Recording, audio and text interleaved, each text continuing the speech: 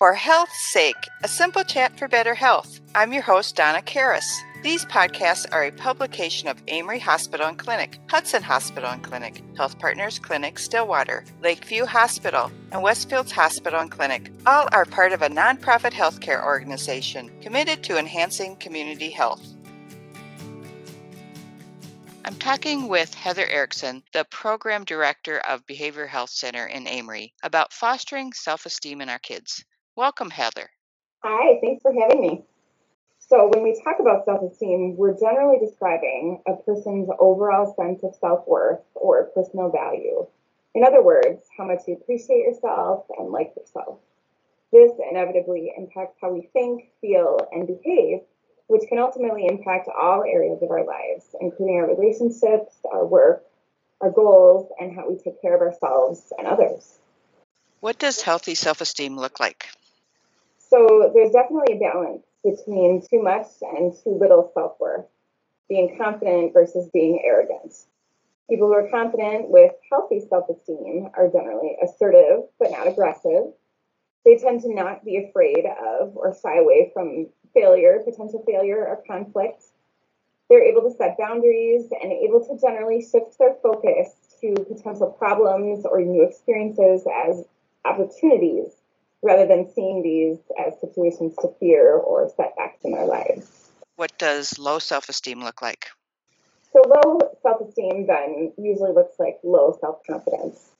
Folks with low self-esteem generally tend to believe that they can't completely trust themselves or their abilities to handle challenges in their lives. And so this often leads to feelings of not being in control of their own life or of what happens. And that understandably can trigger ongoing worry and self-doubt.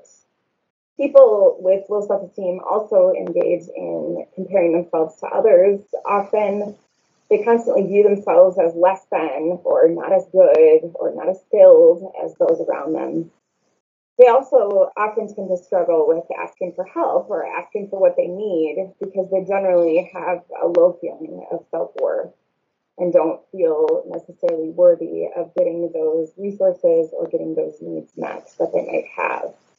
In addition, people with low self-esteem or low self-confidence tend to often see the glass as half empty rather than half full. They tend to experience fear or failure with new situations or with problems that they encounter. And they tend to engage in negative self-talk. Why does self-esteem matter? Well, as I described earlier, our sense and our feelings about ourselves directly really impacts every area of our lives. How we experience life on the inside, how we feel about ourselves and our ability to be in the world and influence people and things and situations, that directly informs our thoughts, our feelings, and ultimately our behavior, which plays out in our relationships, our work, and really how we navigate the world. How does self-esteem develop? Well, a recent article from Psychology Today that was written in November of 2020 explains this really nicely and really focuses on that our self-esteem develops sort of as we grow and begins in childhood, and really it's impacted by everything we experience. That includes people and situations and relationships. And so as we move through all of these things in our life from an early age, these begin to shape an image that we build of ourselves. So this includes how we're treated by others in our relationships, how others react to our successes and our failures. And this plays a major role into our outlook of and our confidence in ourselves. How can we as parents help build self-esteem? Well, one thing we can do is display that confidence and healthy self-esteem ourselves. Lead by example. If we experience a failure or we're apprehensive to try a new skill or a new task, to be able to model this for our kids and really talk through and help to normalize the feelings that are associated with it. In addition to that, it's really, really important that our children experience consistent attention and affection from us, in addition to experiencing respect and active listening throughout our relationship. Is praising our child okay? Absolutely. This is actually a core component of what helps our kids to build up their self-esteem and their sense of self-worth. It's important to really be mindful of overpraising, though, because we don't want to tip the scale for our kids and turn the positive self-esteem into arrogance. That said, of course, we all enjoy being praised. It feels good, and we should definitely pass that on. What about criticism? Criticism is another necessary part of life that really helps our kids learn. The important thing, and really the key factor, is how the criticism is communicated. There's a really big difference between criticizing someone through yelling or speaking in absolutes and calmly explaining what the criticism is or what the concern is, why it's important, and then asking them questions that they might have about it. That is a much more effective way to communicate a criticism or a concern. It allows the other person to hear you, really, whether it's a child or an adult, and doesn't take the negative self-toll that it could if they experience it as devaluing versus a concern or a criticism.